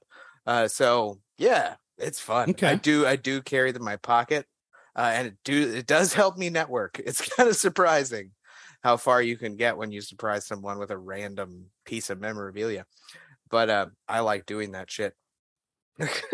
So, yeah. Michael Chandler in his underwear, Dustin Diamond tweeted 11 hours ago that Fight News is coming soon. It does appear it will be Michael Chandler. Why do they hate each other? Do they hate each other? Yes. Would you call it hate? Is it weird that they both strike me as pretty genuinely decent human beings and they both think they're full of shit? Like they're both wearing a face? Maybe. So they think each other is a faux philanthropist. Oh, really? Interesting. That's the only thing I can think of because they're frankly so pleasant of orators. Like they seem to be good guys. I like listening to them talk. I love listening to Michael Chandler when he goes on podcasts and stuff. I love Michael Chandler. I like Dustin Poirier too. Yeah, their breakdowns, everything. I really like it. So I don't understand the animosity. It could be produced. I think if any of the two, that Dustin is probably a little bit more artificial in some of the embedded videos, right? Sure. He seems a little more cocksure than Michael Chandler, where Michael Chandler's more about putting in the work, and I think he's really accepted what he is at this point. I want to be exciting. I want to fight big names. And then if I'm successful, there's a potential championship opportunity here, but I don't think that's necessarily like what he's primarily going after. He has been open about that, right? Yeah. He's been open about his move to the UFC being, what did he say? Good time, not a long time. He wants the biggest names. He's had the biggest names. Again, Dustin has a quote, "I'm a dangerous fight for him. I think I'm a clean puncher, accurate." He called out Conor. I think Conor's a dangerous fight for him too. I'm not saying Chandler's chinny or anything, but he gets hurt in a lot of his fights. And guys like Conor, they can punch if you're getting hurt by Tony Ferguson and dropped by Oliveira. Guys like me, guys like Conor, if we touch your chin, it's going to be bad. So here's the thing, Dustin. Charles Oliveira beat the fuck out of you. So just don't talk about him, right? Michael Chandler, again, this notion that he was in trouble against Tony Ferguson, no, he wasn't. Do you accept the fact that he may have lost the first round? No. I think he did. I think you did too. Okay, well, we could go back and look at the stats and rewatch it and have the debate a later time. It doesn't matter. Chandler was much closer to beating Oliveira than Poirier was. Some refs would have stopped it, right? Not Herb Dean, but some refs would have. It's a weird fight. It's a weird. It you know what it really tells me is that Conor's not coming back anytime relatively soon. I don't because think so. I think they would have done Chandler Conor if they could have. The Poirier thing, he hasn't fought in a while. I mean, shit, almost 9 months now, right? December was the last time he fought. It'll be 11 full months, I guess, the next time he gets in there, if it is in November. So that's a decent layoff. Do you think he actually fights this year? I don't think he does. Poirier? I thought we were talking about Conor. Oh, no. I'm sorry. I meant Dustin's layoff. Conor, no, absolutely not. Conor, we might not see till next summer if we see him at all, which we may not. I don't know. I guess it's cool if it happens. I don't necessarily think Chandler should be like fighting for the title next. So yeah, same. I don't really think this. I don't know necessarily what the direct implications are on the contendership here when you still have Oliveira and Islam coming up. And I mean, Gaethje has some work to do now. That's for sure. I mean, is this a contender spot? I think so. Yeah, it could be. Yeah. Sure, it would be a great money fight to see Oliveira versus Chandler or Poirier again. I wouldn't be opposed. But Islam versus either of them would be great too, because we haven't seen him face either. Mm-hmm. So I think that's a nice setup for the featherweight division or the lightweight Beneil division. Dariush is in there too. Yeah. Speaking of, let's be honest, he's not. He might not be, but he's fighting soon, finally. So Fair. We'll talk about that. And before we talk about the upcoming fights this weekend, which I mean we'll probably breeze over. Hey, Jake stalled, right? Jake Paul and his fight with what's his nuts is off because of all the weight. Hasim Rahman Jr. Yeah, I heard that he was pulling some tomfoolery around the contract, and it would have been Jake Paul showing up to fight nobody. Is that right? Word on the street is they reached out to Rahman after Tommy Fury couldn't make it to the States and were asking questions around what he was doing, what weight he was at, with the intent that they were going to bring him in for sparring. And then he got a contract offer like the very next day. And it was like, make 200 pounds. And I don't think that Rahman's ever fought at 200 pounds. He has not. And they were trying to counter, like, I can make 210 or 215. And it got called off last minute. But things were I think signed? they really wanted to have that done or have that fight? No. I don't either. Oh, well. Who is they? The Jake Paul camp. That is correct. Yeah. Yep. Did they really want to do that? I don't think so. No. So when the fight was announced, the talk was that Jake Paul's camp, the insider talk was that his people had been telling him, don't take this fight. They sparred before. To hear Rahman tell it was not competitive. He said, you messed with the footage. They told me I could only use my left. I kind of think he's probably telling the truth. He has a much more extensive history and experience sort of portfolio than Jake Paul does. I don't think Jake Paul wanted it. Did you guys hear what Dana said about this? No. What did he say? I think Dana was spot on. He said, I don't think they ever intended for the fight to go off. He said that it costs $500,000 to turn the lights on at MSG.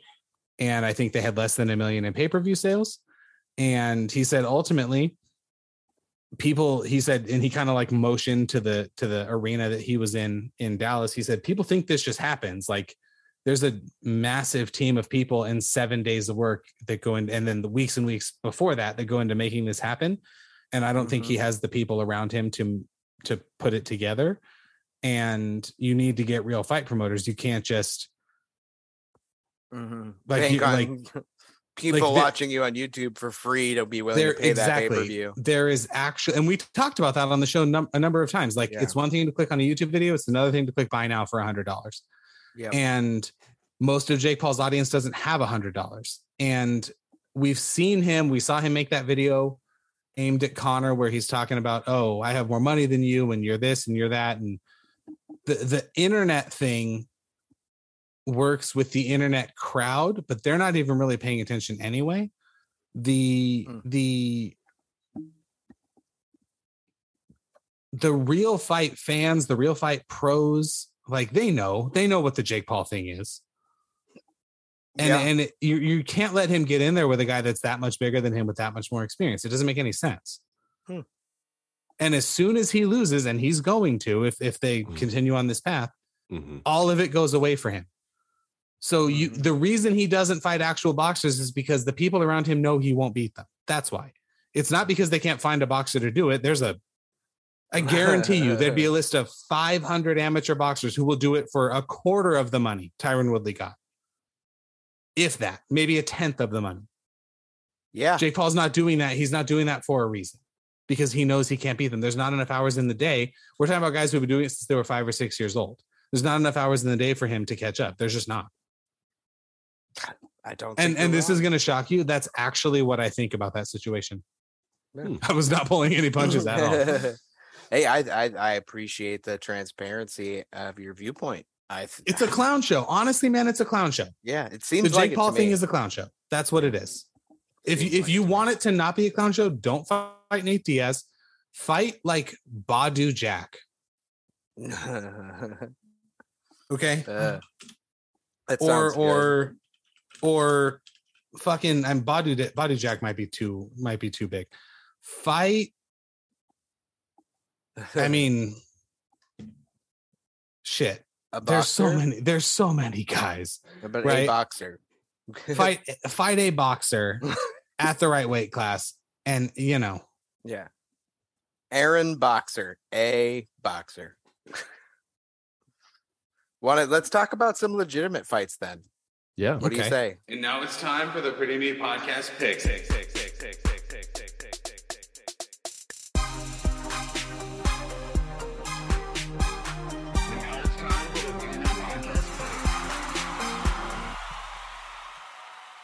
I have a question before we do that. Yeah. They don't have a women's pound for pound rankings. Oh no, yes they do. I'm sorry. They don't have a mixed pound for pound rankings. Is Amanda one of the 15 best pound for pound fighters in the UFC? Yes. Really? One of the 15 best pound for pound fighters? Yeah. Okay. Let's qualify that. For her weight class, does she have undeniable stopping power? Yes.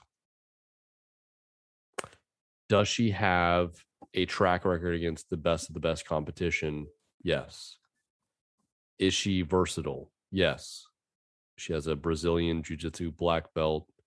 She has shown to be able to adapt her game.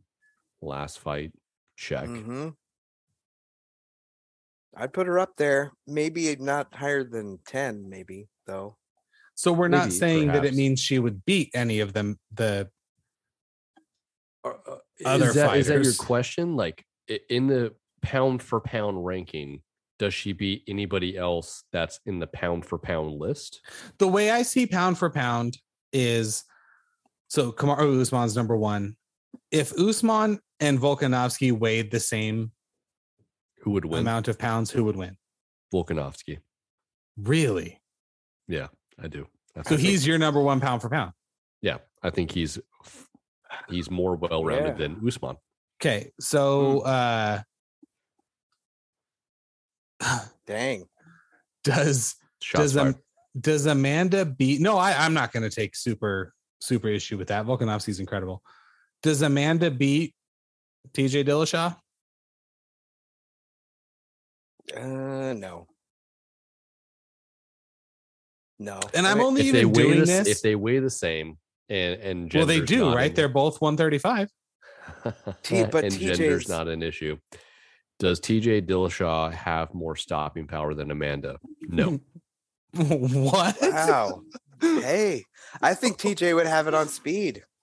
So you think she would beat him in a fight 1-to-1 as they are now, 135? I think that's possible.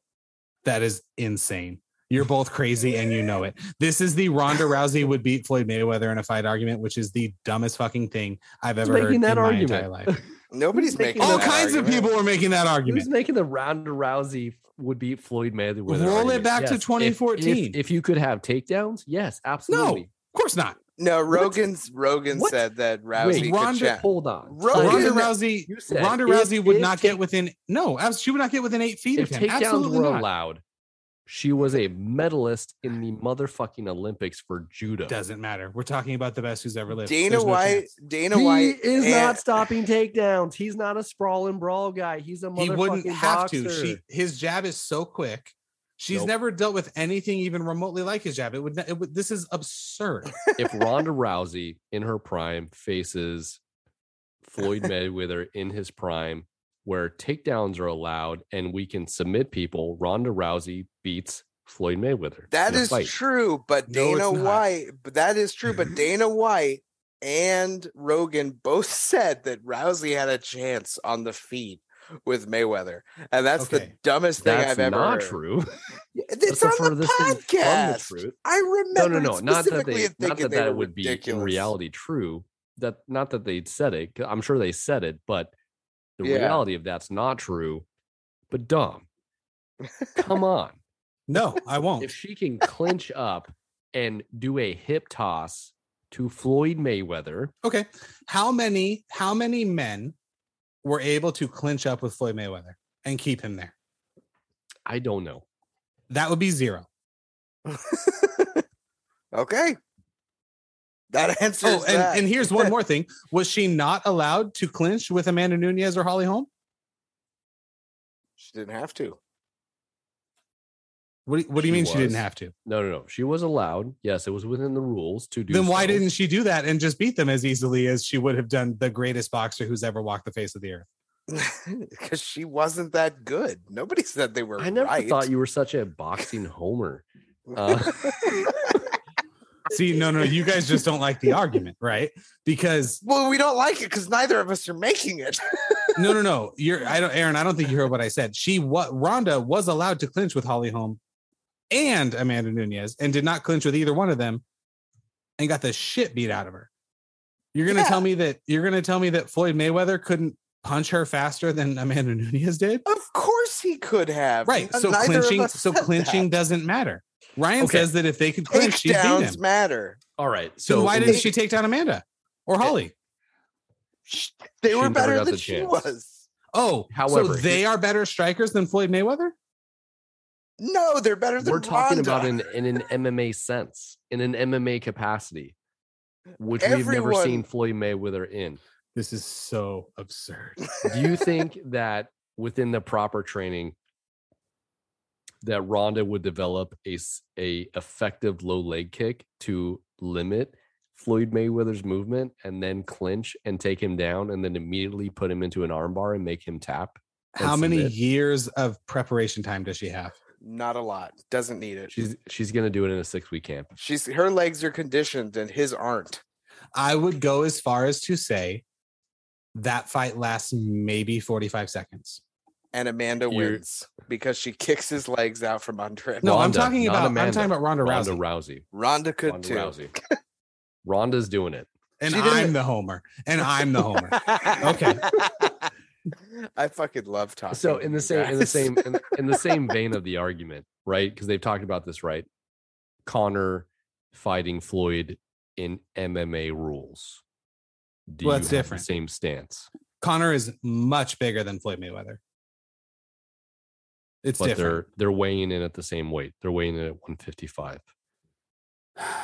Yeah, Conor's a bigger 155, right? It's different. But Floyd, right?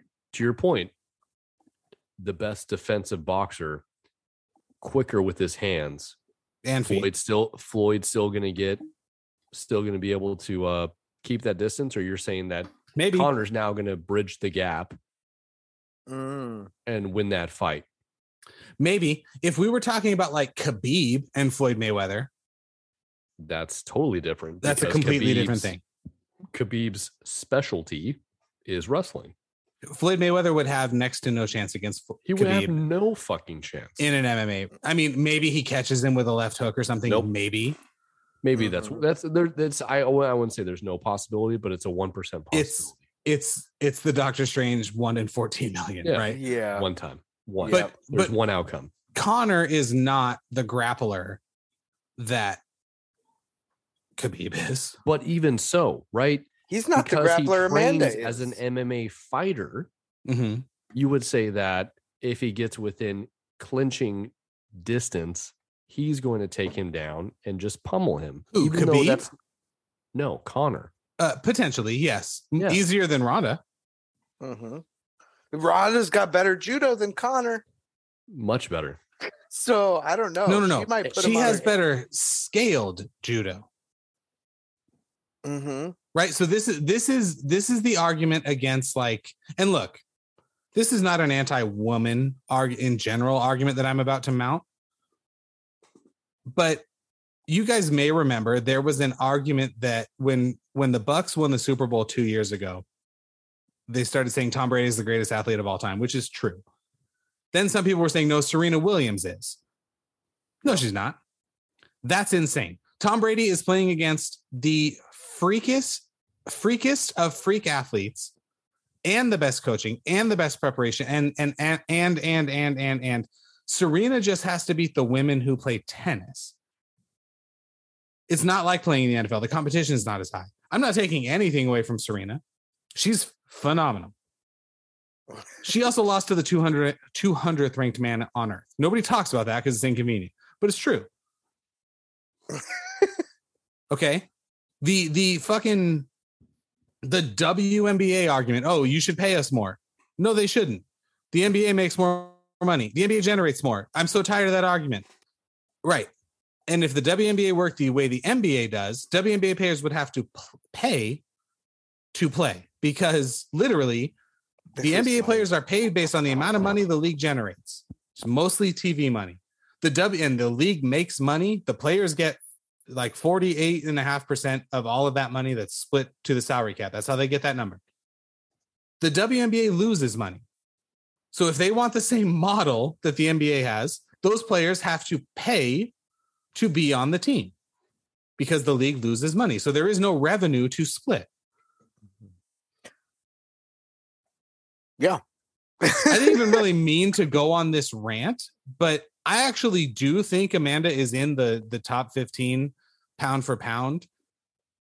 I don't think it means she would beat any. She's not going to beat Max Holloway. Like that's absurd. But she is more dominant than just about every man on the list, except for maybe Volkanovski, Adesanya, and Kamaru. So yeah, she's phenomenal. Her ovaries are definitely bigger than mine. Way bigger than mine. Hey, she's got a couple of stones in there. We should talk. We should talk about the fights coming up on the picks. Since we got a little sidetracked, because do you guys have any other questions about women's sports? Feel free to ask. Yeah, hit the mailbag. Go to www.thepretyneatpodcast.com and hit the mailbag. You don't have to like my argument. No. And do you know what? If the WNBA was so good, more women would go, but they don't. No, they get locked up. Right? It's an inferior product. Should Brittany Griner still be in Russia? I don't know. Hey, I wrote a one-liner, by the way. All right. Yeah. Well, do you know Smokey the Bear's favorite dating app is Grindr because he's a bear, right? But he's actually just really afraid of Tinder. Yikes. Anyway, UFC on ESPN. Keep workshopping that one for me, okay?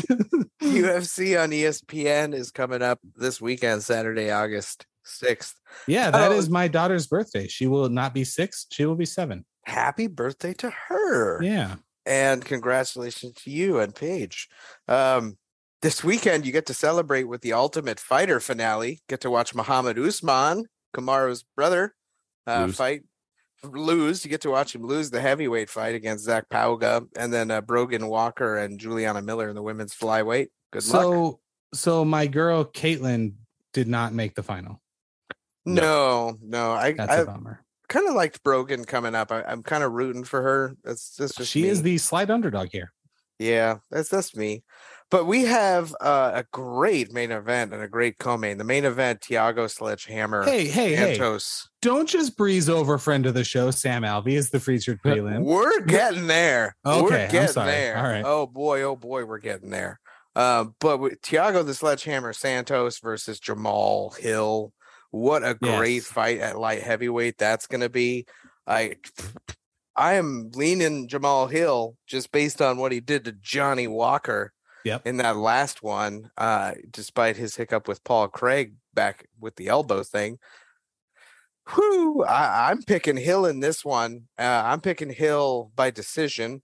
I think that these two guys are going to go to war unless Thiago maybe can lock up a submission, which is totally possible with him. But I don't really care. When do you think Thiago Santos' last submission victory was?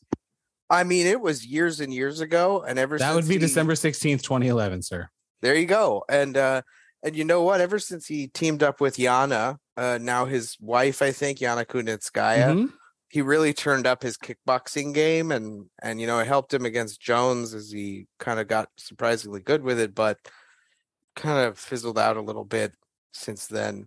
And he is 1-3 since that loss to John Jones. Yeah, I just like the momentum on Hill. Do you have any thoughts on that before we talk about the co-main of Vicente Luque and Jeff Neal? I think we're going to find out a lot about Jamal Hill. I do too. Thiago Santos, albeit the losses, has not lost via knockout or has not been finished. Glover submitted him.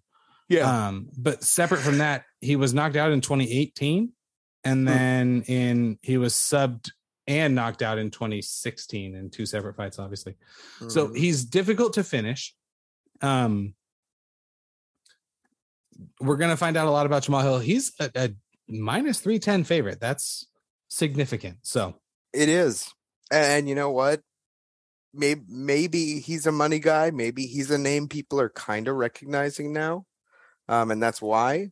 But Thiago should not be doubted. He's a really, really strong and experienced guy. So I think, excuse me, I think the Sledgehammer has a chance. I don't hate a Jeff Neal, Thiago Santos, Muhammad Usman, Brogan Walker parlay. It's unlikely to hit, but the payout would be significant. Yeah. What's Muhammad Usman and Zach Pauga? Muhammad is a plus 210 underdog. That sounds about right. Yeah. And you know what? If you were going to make a risk on your parlay, Muhammad has something. You know, it's there. Mm-hmm. It's in there. He has that Kamaru Usman thing. He looks the part. Yeah, it's there, but he reminds me, like we've been talking about it. He reminds me of Uriah Hall.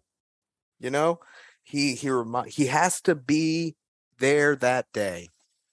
And if he's not, something's going to go wrong. And that's kind of what happened on the show. You know, he really didn't show up in what I viewed on the show.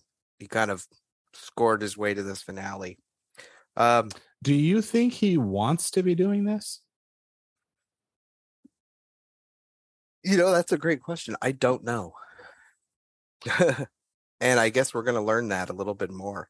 Otherwise, on the heavyweights, we've got Augusto Sakai and Sergey Spivak. Way fun. Sounds cool. But the prelims, we gotta talk about a couple of folks on here. Mm-hmm. And the main one, of course, friend of the show, Sam Alvey, coming back. He's obviously on a 7-fight. Is it 7 or is it 8-fight loss streak? I think it's 7. He had a draw. Well, on that last one with the fucking eye pokes from the what's his nuts? 7 consecutive. Brendan Allen. 7 consecutive, or Wellington Turman. Sorry. Yep. 7 consecutive losses. He is 0-7-1 in his last 8. So Sam, we're pulling. Get in there, do some stuff because we want to interview after you win. Reverse the TPNP curse. Yep. And Terrence McKinney is coming back. I've liked him. He's a meager record with the 12-4, but I love his attitude. I love his story. And Eric Gonzalez will be a fun challenge for him. I think that'll be a nice fight. Terrence McKinney, the biggest favorite on the card. Mm-hmm. Minus 900. That might be a little much. Versus Eric Gonzalez, who we both extreme. Know. Yeah, that's right. That's funny. That feels extreme. Brian Battle, also a tough alum. Is that right? Yeah.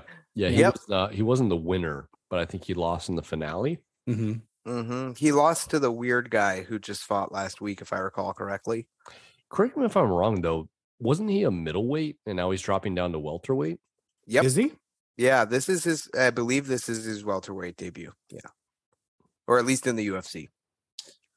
Also, Brian Battle don't have the nickname Pooh Bear. Yeah. What's up with that? Are we sure he didn't win? I'm sure. Because on ESPN, his only loss is 2019. Yeah, but they're not. They're all exhibitions. Tough as exhibitions. This says the Ultimate Fighter 29 semifinal. Wait, yeah, he did. He did win. He was the other winner, was he not? Did he beat Trishan Gore? Oh, you're right. Yeah. He beat Trishan Gore. Trishan Gore was the guy who lost. Yes, yeah. He was the other winner that season. Not the kind of like how everyone remembers Forrest Griffin and Bonner, but Diego Sanchez was the first tough winner, the fight before that, you know? So I think that this is kind of his situation. Poor Brian Battle. Great name. One of those weird sports things, right? Like people think when the U.S. hockey team beat Russia that it was for the gold medal. It wasn't. That was the semifinal game. Yep. Hey, there you go. So I mean there's some fun fights on this card. This is going to be there's going to be a lot of action. I would say. I think there's going to be some wars. Ryan, you have a thought on Jamal Hill and Thiago Santos? I think Thiago Santos is washed, and Jamal Hill is going to put it on him. Nice. That's kind of what we were saying. I think he's going to grind it out, though. I think it's going to go 5 rounds. I think Thiago will survive. Jamal is going to grind out a unanimous decision win? I do. I don't think it goes the distance. No? How does he get it done? Johnny Walker Part 2? You think it's possible to knock out Santos like that? No. I kind of don't. No, I think it's a cumulative thing where the ref has to stop it. Okay. I also think Vicente puts it on Jeff Hands with a Z of Steel Neal with a TKO stoppage. They should just fuse them into Jeff Neal Magny. Can we just do that and call it a day? I'm not opposed. That's a great mashup. Yeah. Zach Pauga is going to beat Kamaro's older brother. Yeah, I actually think Zach Pauga has real potential. I like what I've seen from him so far. He's a little small for heavyweight, which is strange to say, but 6 foot 225 is not going to get it done with fucking Francis Ngannou standing across from you. No, I mean, I wish they just had like a what would that be? Cruiserweight. A cruiserweight division, 225. Yeah, or you could even convince me to make it 215. 225 is easier, but yeah. Brogan and Juliana, that's a wild card because Juliana looks like she has more potential, but Brogan seems to be the more finished product. Which one of them is on Amanda's team? Are either of them? They may. I think they may both be from Juliana's I think team. They might both be from Juliana's team. Yeah, that just goes to show how kind of fucking boring this season was. Yeah, Brogan is from Guam, and Juliana is a BJJ like specialist who just has like a pretty determined spirit. Ryan Hall. Got the ground game. When you see Ryan Hall, you think determined spirit? Every time he goes for that, I don't. I think about Imanari rolls. Guy who is an accountant and can just do Imanari rolls. Yeah. Is that what we think of Paul Bearju Craig now? I mean, what was that? His performance against Ozdemir. Yeah, I mean, that was a couple of weeks ago, but that was such a bad game plan. He has so much more potential. Yeah, the Onomori rolls is what he should be doing. There's my play on words. This is going to be a fun card this weekend, and I look forward to recapping it with you guys next week. That's undoubtedly true. We're certainly over on our time today. I don't think it's going to be that fun of a card. I'll say it. Fair enough. I could be wrong. I don't know. Deborah Downer over here. Is this 10 of 10? Is this the 10th consecutive week of fights? Oh, geez, is it? No, because the 13th there's the one down here in San Diego, so there's got to be something else. Yeah, we got this weekend is here. The next weekend is there in San Diego. Then is there anything August 20th? That may be the first break. I don't think it is. I think we're going through October or September. I hope. I love UFC and talking combat sports with my buddies, and amongst the other pretty neat stuff we talk about. You know this. You know this to be true. Yeah. This headline on this like weird page of widgets that this web browser opens for me says, people are convinced woman is a fairy after magical moth encounter. Hell yeah. Magical Moths 2024? No, moths freak me the fuck out. Bug Zappers 2024. The Bug Zappers. Are you... Wow, we just went logged. Bye, Dom. Okay, we'll see you on the next episode, I guess. Moths are just dusty butterflies, right? I think they're night butterflies. No? Yeah. I don't know. They're like the minor league butterflies. They haven't quite fulfilled that potential. I'm there with you. Hey, you know why I love MMA so much? It's pretty neat. is 100% true, but it's also because it brings us together. You know what? Violence really does bring people together.